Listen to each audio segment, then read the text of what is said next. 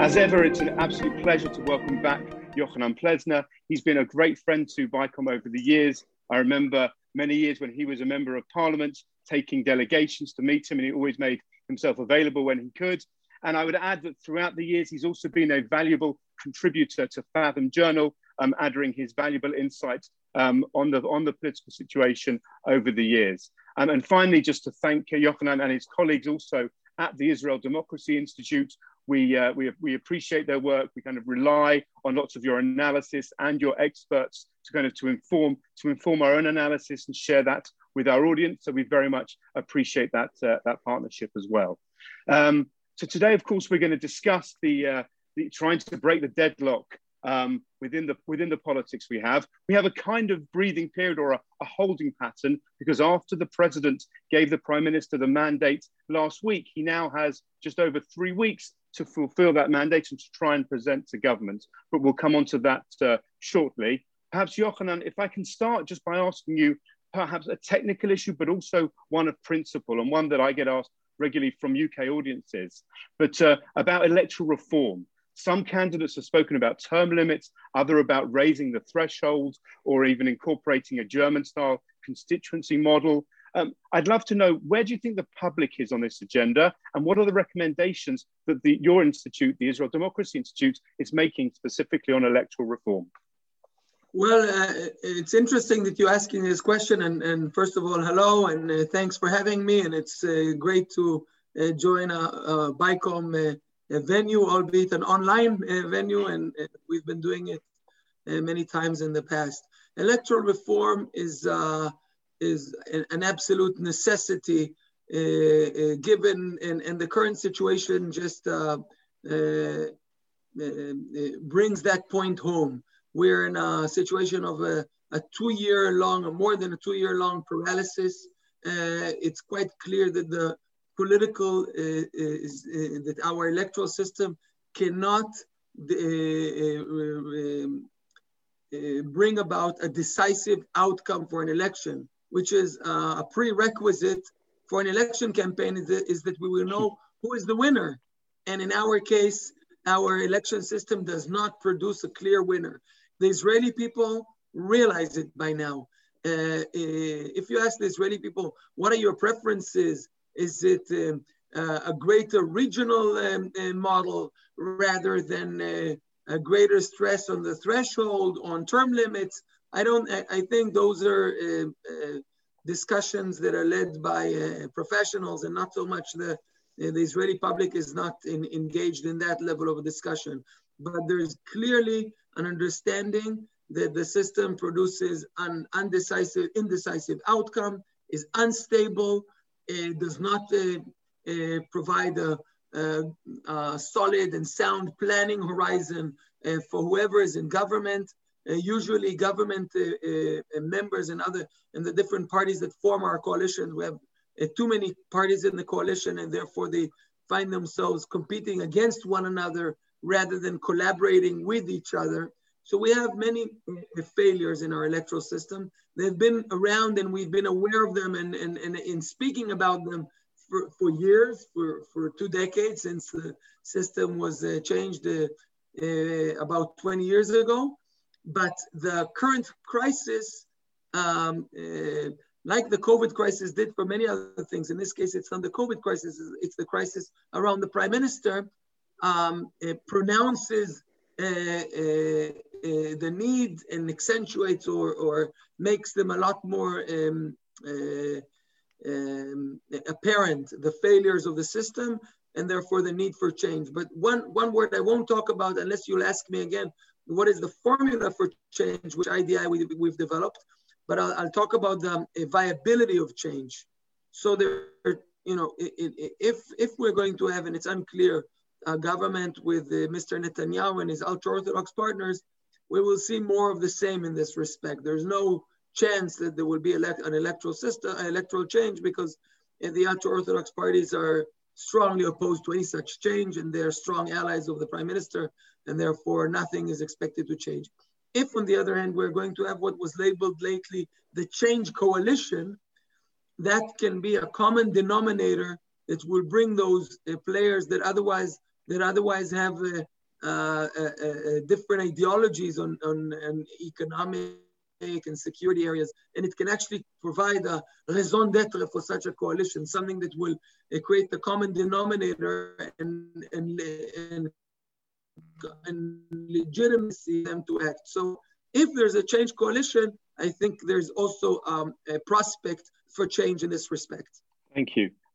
Just one idea that one of our listeners floated to me that I hadn't thought of, but it seems like a novel idea, but to increase the size of the chamber, the idea that Israel, 120 seats, has had that since independence in 1948, and since then the country's population has grown tenfold. I wondered if there is any statistics you're familiar with to compare Israel's proportion to population per seat, and if you think that would affect governability. Well, actually, you're right that Israel's Knesset is particularly small with respect in proportion to the size of our population. 120 out of a population of 800,000 in the foundation of the state versus 120 out of 9 million today. But our set of recommendations for how to reform the electoral and political system include also a recommendation for enlarging the Knesset. But frankly, I don't think that this is the most urgent components of our recommendations, because given the fact that there's such a crisis of trust in our electoral system, Israelis don't trust politicians. They don't think the Knesset functions well. They don't think the government functions well. Now is not the time to create, say, additional 60 jobs for Knesset members that are perceived, and in many ways also justifiably so, as ineffective. So first we have to improve and reform the Knesset as an institution. Among our three governing institutions, legislature, which is the Knesset, executive branch, the government, and the judiciary, there's much talk about the relationship between the judiciary and the government, and the fact that there are claims that the judiciary intervenes too much, and there's a package of legislation that the prime minister is preparing in order to undermine the independence of the judiciary and so on. But in reality, when you look at this triangle, the weakest link is actually the Knesset. The Knesset, and we have an entire set of recommendations about how to strengthen the Knesset as a supervising body, how to reduce the quantity of private legislation that is running through the pipelines of the Knesset and in many ways clogging it. So if you look at this triangle, we need to strengthen the Knesset and retain a healthy relationship of checks and balances between the judiciary and the executive and legislative branches. Because in Israel, again, we're, except for the unique UK case, we're the only functioning democracy without a constitution. And so there's nothing that ensures and guarantees the checks and balances in our democratic system. And the only institution that checks the otherwise overwhelming and disproportionate power of a political majority is an independent Supreme Court. So from a democratic standpoint, it is extremely important that we preserve the independence of this important institution that plays a very important democratic role. Absolutely. If we now turn our attention to the coalition building, as I mentioned, the situation appears almost a stalemate.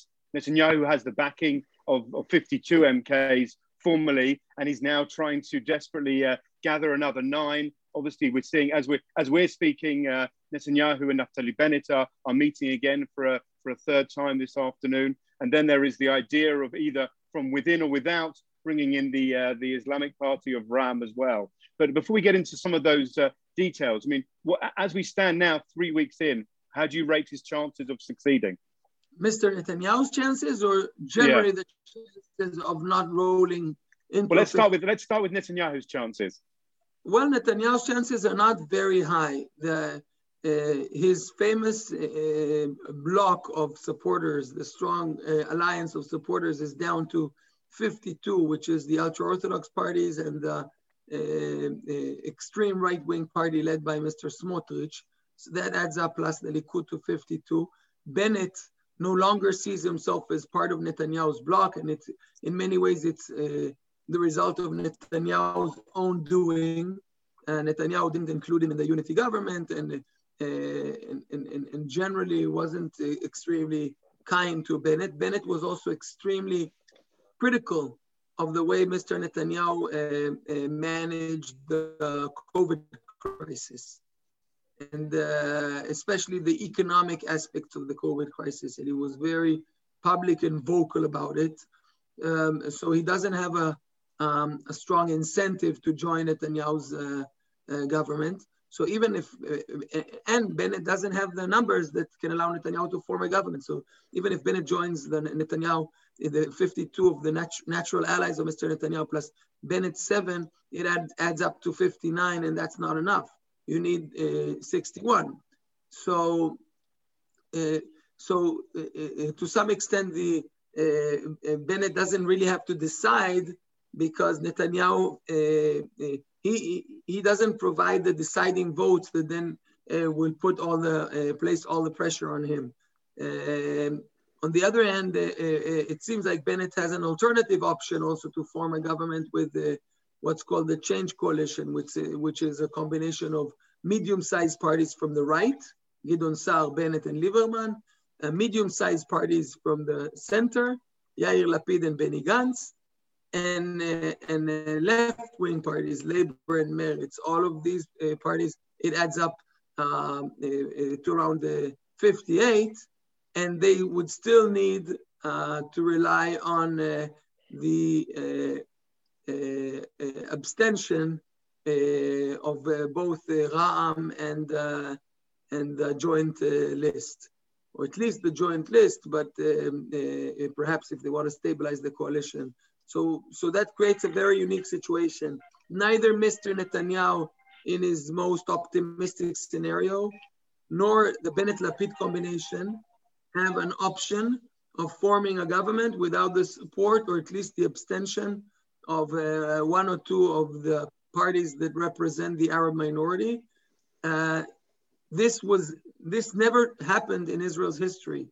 So perhaps, Richard, we can talk about the implications if that would happen, but this might have groundbreaking and long-term implications on Israel's political system. But the short answer to your question, what are Netanyahu's chances? Right now, he needs both Mr. Smotrich to agree to base this government on the abstention of Ra'am, the Islamic Party, which Smotrich vehemently opposes that prospect, and he needs to lure Bennett in and agree with him. It looks, I would say, somewhere between low and medium chances. But then again, the only thing that is required is the agreement of one or two people. But the moment Mr. Smotrich says, yes, I will even support you from the outside, even for a limited period, that changes the entire dynamic. And then it will all be about the renegotiation between Bennett and Netanyahu. Bennett provided an indication that the right-wing government is his first priority. And that means that he will enter such it a little awkward. But if we take Bennett's statements at face value, this is what he intends to do. So just to play out a scenario that Netanyahu doesn't succeed within his allocated three more weeks, and the mandate then passes to a combination of Lapid and Naftali Bennett, do you think there's a scenario they could bring the ultra-Orthodox with them instead of relying on the Arab support? Lapid and Bennett, I don't think so, because that would require also to break away from Lieberman, and that would be very unwise of Lapid to basically disintegrate the block that helps him to block, that is, his natural allies on his side. And the ultra-Orthodox are the natural allies of Mr. Netanyahu. So if Lapid will bring them in at the expense of Lieberman, he will lose Lieberman, then the ultra-Orthodox can go back to Mr. Netanyahu and that government falls. So it will be a very unstable government, and it will be very unwise for Lapid to show such, I would say, political disloyalty to Lieberman and perhaps Meretz that are natural allies in his own camp. So I don't think that's a scenario. A more likely scenario, again, is Bennett plus the Zionist parties within the Change Coalition that add up again to about 51 plus Bennett 58. That creates, again, a minority government of 58. But Lapid already said he will allow Bennett to go first in a rotation government. So that will create yet another unprecedented situation whereby, for the first time, not only will we have a government that will be formed with the support or based on the support or abstention of the parties that represent the Arab minority, but also it will be the prime minister will not be the leader of the largest party or leader of one of the two main large parties, but rather the leader of a single-digit small party. For Bennett, it's a very appealing option because he has high ambitions, but so far, every time we entered the last leg of an election campaign, he was struggling to cross the threshold and struggling for his political survival. And just in 2019, even in one of the election cycles, he didn't cross the threshold. So it would be quite remarkable for somebody who didn't cross the threshold now to enter the prime minister's office as Israel's prime minister. So a very unique achievement. This is why I said before that it would be, I would find it awkward that Bennett is not doing whatever it takes and whatever is possible to materialize this scenario, especially because he's very critical also of Mr. Netanyahu and the way he managed the country's affairs vis-a-vis the COVID crisis and generally over the past year.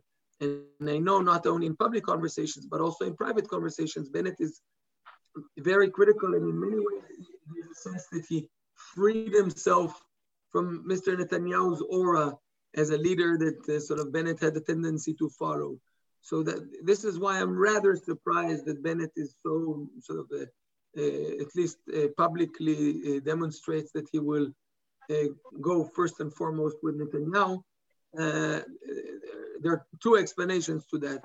One is that he knows that anyway Netanyahu doesn't have the numbers, and therefore he demonstrates to the right-wing constituency that supports him that he preferred a right-wing option, and he's only forming a national unity government with a center-left only as a last resort in order to prevent the fifth election.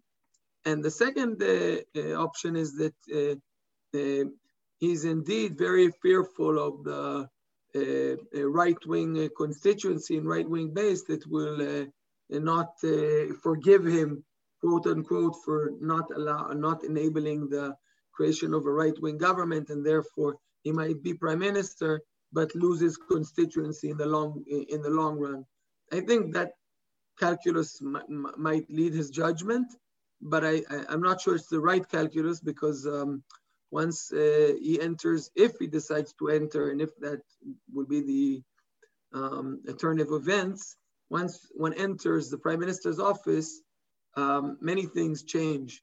You enter a leadership position, you set the national agenda, you make national level decisions. Netanyahu will again go to the opposition. Things will change, and he will have an opportunity, ample opportunities to reposition himself in the public's eye. And therefore, I think that if he will have the opportunity to become prime minister and he won't grab it, it will be a mistake, and in a sense he will prove that he's not cut out for the job. Can I ask you, I mean, in principle, what do you think of the idea? I mean, when you said it's unprecedented that a party with 7 seats would be able to leverage itself to become prime minister. What are the implications there? And does it work governability wise? Well, Israel is a coalition system. We are strong advocates of electoral reform, which will a determination that the leader of the largest party to change the system in a way whereby the leader of the largest party will become prime minister. That will provide a massive incentive for voters to vote for one of two major blocs, for political parties and outfits to form a strong incentive for them to form together. And then we're going to have two major blocs that are competing with one another, and we won't reach such absurd situations. But this is not our electoral system now. Our electoral system now is different. And given the weaknesses of our electoral system and the fact that Netanyahu is in such a unique situation, under indictment, in the evidentiary phase of his trial, having to go to court 3 times a week, confronting almost on a daily basis the judiciary and the law enforcement institutions from a position of prime minister, leading decision-making processes such as nominations, having to appoint a state prosecutor and not doing it for almost 2 years because while he's in a conflict of interest. We are in a situation of awkward on top of awkward on top of awkward. And given that situation, I think that, and therefore many political players that otherwise would have gone with Mr. Netanyahu and formed the government are not willing to do so. So given, and the degrees of freedom of the system are a lot more limited. Given all of that, and given the fact that without Bennett, there's no 61 and there's a high likelihood of a 5th election campaign, I think if it's that option versus going to a 5th election, this option is better. We're well-trained and well-versed in managing coalition governments. It's not like Bennett will run the government on his own. He will need to build a majority in the government. They will have various mutual veto arrangements between him and Lapid to make sure that the agenda only promotes items that are in consensus. So I think given the very, to put it mildly, unique situation we're at, which is a point of crisis and risk to our institutions, to our democratic institutions, I think that that might be a reasonable way out of the mess. Thank you. So you mentioned it before, and I'd love to just to hear more about it. The kind of the watershed moment in the legitimization of both Arab parties, or the 2 Arab factions, in their role in Israeli politics, partly perhaps legitimized by Netanyahu for very pragmatic reasons, but kind of then almost replicated and respected across the political spectrum. How do you assess it, and what are the long-term implications there? Well, as I mentioned, it's a huge political event. Mr. Netanyahu, one of his major political projects, beginning in the mid-90s, was to delegitimize the participation in coalition politics of the representatives of the Arab minority. For those of us who are less well-versed in Israel's political history, the last government that relied on such support was Rabin's government back in the beginning of the 90s. He had a majority without the Arab parties. With Shas, it was 62 seats, but once Aryeh Deri, who continues to be Shas's chairman, was indicted, and he's also about to be indicted again, he resigned from the government, and Shas left Rabin's coalition, and Rabin's government remained intact only because he had the outside support of the parties that represented the Arab minority. He had about 5 seats that supported him from the outside. And much of the delegitimization against Rabin was around that issue, that he, quote unquote, relies on, let's put it mildly, non-Zionist support. But again, the way it was presented vis-a-vis Rabin was a lot harsher and lower. And ever since, and Netanyahu realized that if the Arab votes count, it will be a lot more difficult for the Israeli right to secure its grip over power. So there was a major project of delegitimizing, and at the same time building a strong, unshakable, unbreakable alliance with the ultra-Orthodox parties, and to ensure that they will only go with Israeli right. And both of those political projects, were successful. And Mr. Netanyahu today built an extremely solid and strong alliance with the ultra-Orthodox parties. And at the same time, it became absolutely clear that most of the Arab votes that goes to those sectorial parties cannot be counted when one forms a coalition. So it became ever more difficult for parties from the center left to form a government.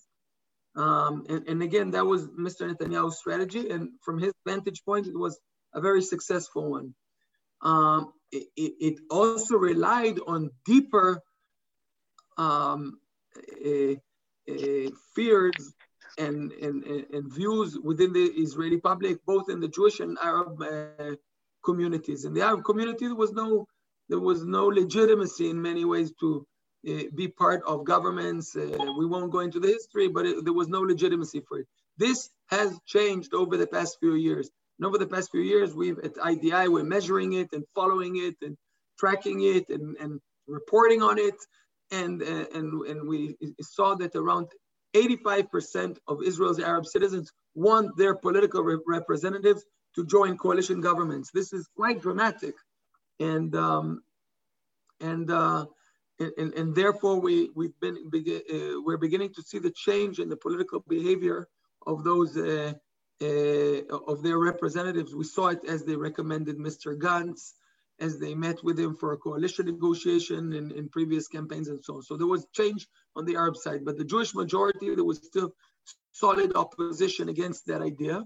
And that can mainly be understood in the context of the conflict with the Palestinians and many Israeli Arabs.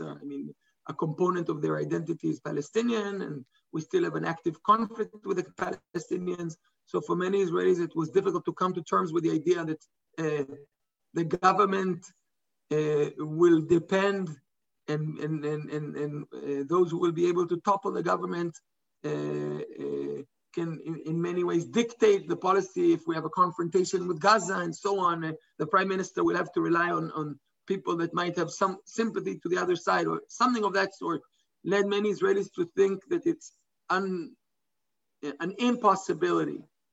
This is changing quite dramatically, although it looks like it's like a geological earth plate that can change, for Israelis, it's difficult, but these things are changing rapidly, and the numbers that we track and publish regularly, we see that for the first time now, there's a majority of Jews, a big majority in the Israeli population that includes Jews and Arabs, but also within the Jewish population, a majority who support the notion that those parties can join the coalition. It's legitimate for them, including a dramatic rise within the Israeli right. And this obviously is largely to the credit of Mr. Netanyahu's campaign to legitimize it. So Netanyahu, who started 25 years ago in being the great delegitimizer of that, is now correcting his own doing and is now serving as the major legitimizer.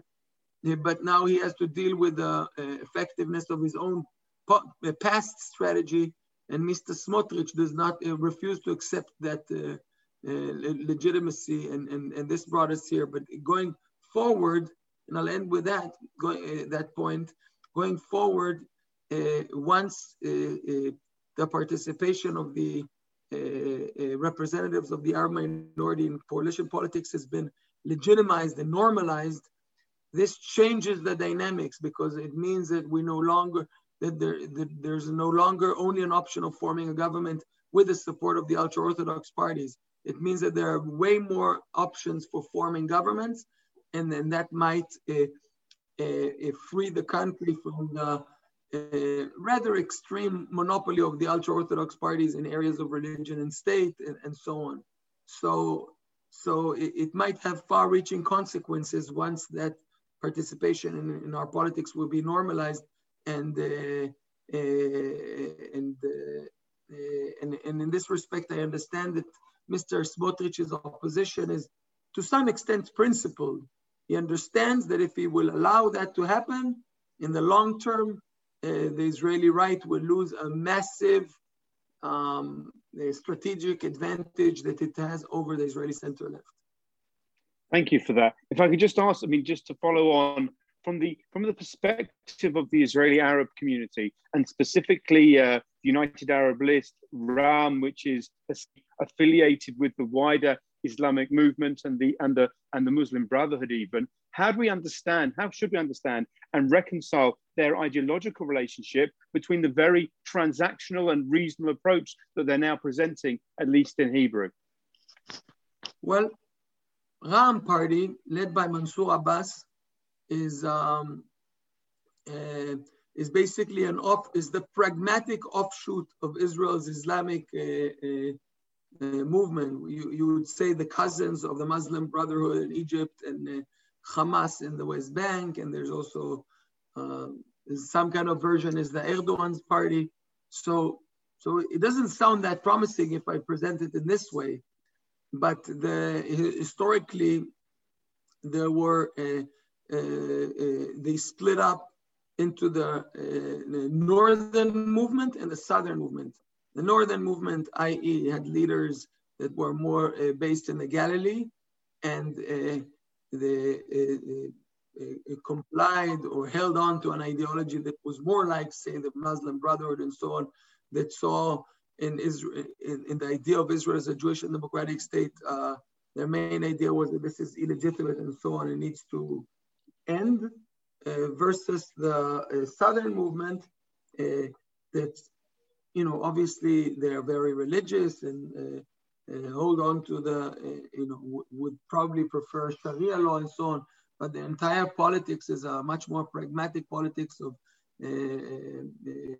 aspires to make concrete achievements in the economic development areas and so on. So this is and Mansour Abbas, that belongs to that trend, took it one step further. He's the leader of the Ram party, as he read in public opinion polls and understood the trends within Israeli Arabs, that there's an expectation not only to sort of be the bearers of the flag of the Palestinian cause and so on, but rather to ensure that the Israeli Arab population gains access to equal allocation of government funding, development, homeland security. So basically to the concrete, tangible challenges which affect the daily lives of Israel's Arabs. It also has to do with a disappointment and disenchantment from the Arab Spring, and understanding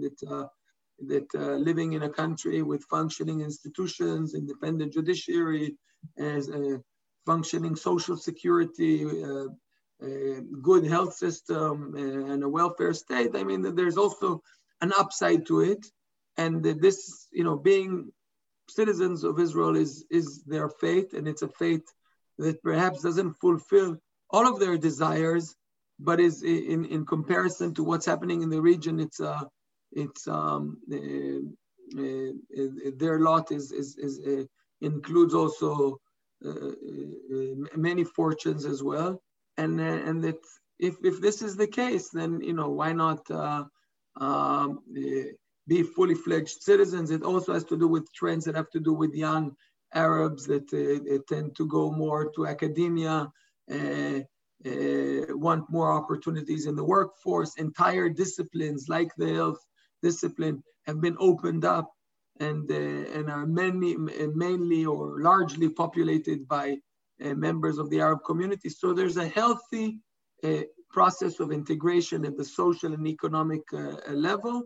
And now it's also achieving the political level. We've been dealing with it very closely at IDI, helping promote pragmatic policies of integration in the workforce, integration in government, improving government allocation and decision-making, improving the education system and informal education. There's so much that can be done, and this is very much the focus of that population.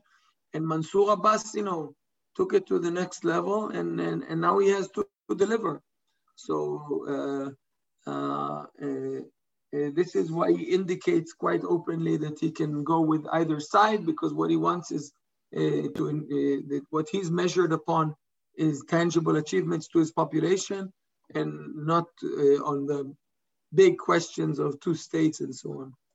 Thank you for that. Just to move it on slightly, your experience going back as when you were a member of Knesset, and you've even been kind of as an insider in the room. I wonder if you could just give us a flavor of what it's like in the negotiating room when you're trying to build a coalition. What are the balance of kind of competing interests and over positions or portfolios or legislative agenda? What's it like? Well, this is an extremely consequential moment in public life. It's a sort of a golden moment, golden opportunities. There are analogies from other fields of a sort of a moments where, that are extremely meaningful, that sort of set a future path. This is the coalition negotiation. First and foremost, because it's an allocation of the goodies of who will be appointed where, and for politicians, obviously, it's very important. It determines whether they will be able to be impactful, and this is what they also, occupies much of their attention span. Who will reach which position, whether chairmanship of a committee, ministry, or prime ministership, and so on, and how will the a system of wielding power take place? Veto powers, decision making, chairmanships of government committees, and so on. Second thing is that the big agenda items, if you want to do anything big, you need to talk about it and agree on it in the coalition negotiation. Whatever is not included there and is big and would have big major objection later on, the likelihood of it actually happening later afterwards, if it wasn't agreed upon in principle at least, or better with great detail during the coalition negotiation, then the likelihood of it actually happening is very low. So the big priorities, forget about the sort of general cliches of the government will promote peace and security and economic growth. But if you want to promote electoral reform, if you want to promote government reform to cut down the number of ministries to a much more reasonable and digestible size, if you want to agree on a basic law bill that will, sort of a bill that will determine the procedures of legislating basic laws and will basically normalize the relationship or regulate the relationship between the executive and legislative branch. All of those things need to, on areas of religion and state, anything that you want to change, approach to non-Orthodox streams of Judaism, anything that you want to change or veto needs to take place. So, and there's very little time, because most of the time is allocated to the allocation of power positions and authorities, and therefore it's major decisions can be decided in short moments, and historically it's decided very close to the deadline. Sometimes even as the prime minister drives to the Knesset from his office, his speech is still not ready with the actual allocation of ministries, and is still undergoing editing and changes, because there's sort of last minute pressures. Finally, I'll say, Richard, that somebody once taught me in politics that about the question, when does an election end? So one would think it ends when people stop voting, or when the committee in the ballot signs the protocol with the result, or the election committee submits the results to the president, or when a new Knesset afterwards convenes. But the real point where you can say now the elections are over is when a new government is introduced to the Knesset, and you actually see what is the outcome of the election? Who's prime minister? Who is defense minister? What is the political translation of the fact that people went and voted? How was it then translated into allocations of positions and to an agenda? So in many ways, you can say that we still don't know what the results of the election, but they're now being worked out in closed rooms with many cigarettes. You mentioned it in passing before, but of course, in parallel to this process of coalition formation, the evidentiary stage of the Prime Minister's trial has begun. I thought it was very significant that the President showed his disdain, that explained his decision to give the Prime Minister the mandate that he had legally obliged to do so, that he held no pleasure in doing so, and then avoided the photo op. But I wondered, kind of impounded upon a layer of dysfunction in government, how much more is the trial going to disrupt the current functioning? And what have you made of the trial so far? Well, on the one hand,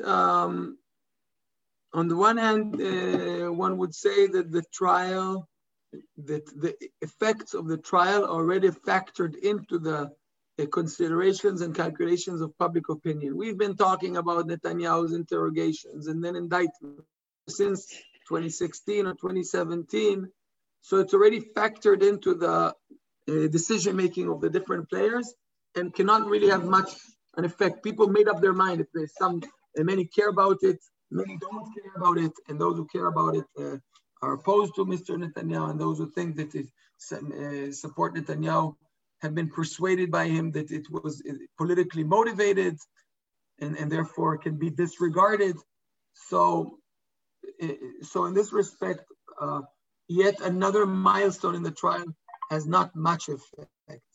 On the other hand, the evidentiary phase is qualitatively, but also quantitatively, but also qualitatively different, because this is where the trial really gets into a different course of events, where there's 3 times a week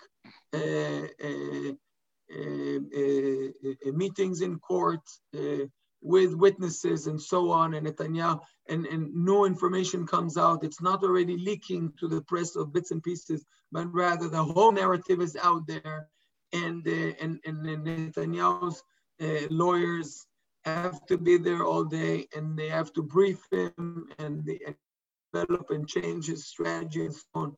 So it requires a lot more attention span and pronounces it makes it so visible, the fact that the issue of conflict of interest from the perspective both of time allocation. I mean, dealing with such a complex and serious trial and legal allegations for corruption that might send him to jail for many years, it draws a lot of his attention. And that wasn't the case in previous stages. So this is one aspect. The other is that the conflict between him and the attorney general, the prosecutors, and the court, it becomes almost on a daily basis. And that again very much pronounces the conflict of interest between him as a prime minister who is in charge of those people, and him as a defendant that confronts them both in court and outside of the court. So I think that that makes things a lot more complicated, and it also has political implications. Again, if anyone like Gantz before thought of sort of in order to end the political paralysis, so last year he decided to you would say cross the bridge or whatever analogy you want to use and join with Mr. Netanyahu to build a national unity government. Today it will be almost impossible to imagine for anyone who is not from the Netanyahu camp to go and join Netanyahu when he's in such a stage. I've got a question here that asks, you know, the rumors being suggested that there could be a combination to send the prime minister to the president's residence for that job afterwards in the summer. Do you think that bears any sense of reality? Well, if things have to happen very fast. The timeline for electing a new president, Rivlin ends his job in beginning of July. The Knesset has to, at the latest, by end of June,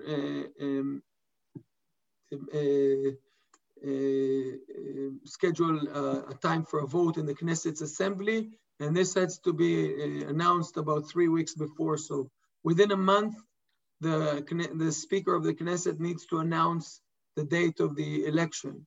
If Netanyahu wants to compete and in this way try to dodge the legal process by relying on the fact that a president cannot be indicted, it also means that he will have to change the law in a way that will determine that the president can not only not be indicted, but also existing legal processes would be suspended, halted, or ended altogether. And that would be a very controversial legislation.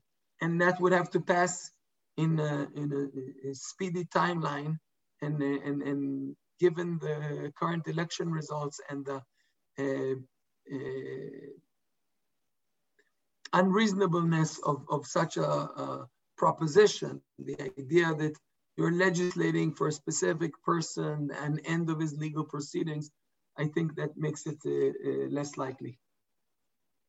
So I wanted just on the note of electing a president, if you could just talk us through perhaps some of the other lead contenders and how you see that competition playing out. Usually by now we would be in the heat of the presidential campaigns. And you know, some of our viewers or listeners or participants are aware, Israel is electing its president in the Knesset in a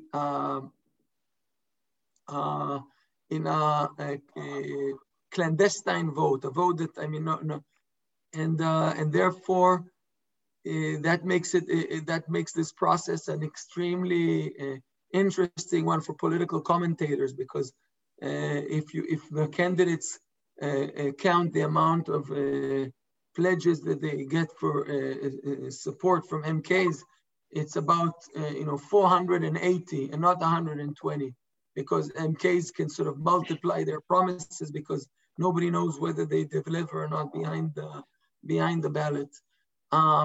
In a regular situation, by now we would know a lot more about it. Now, because of the whole political mess, it will very much be determined also in the coalition negotiation and be included as an item there. Except for the idea of Mr. Netanyahu, there's talk of Mr. Bougie Herzog, but I'm not sure what is his political base. I mean, because the Labour Party shrunk, to only about 7 seats.